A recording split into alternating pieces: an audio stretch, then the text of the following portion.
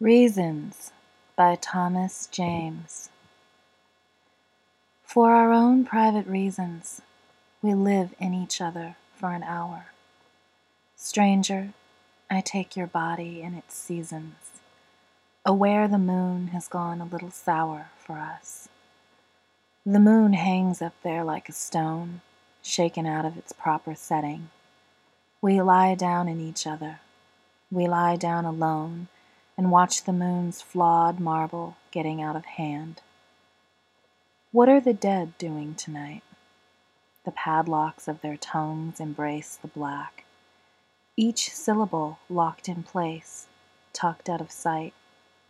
Even this moon could never pull them back, even if it held them in its arms and weighed them down with stones, took them entirely on their own terms, and piled the orchard's blossom on their bones. I am aware of your body and its dangers. I spread my cloak for you in leafy weather, where other fugitives and other strangers will put their mouths together.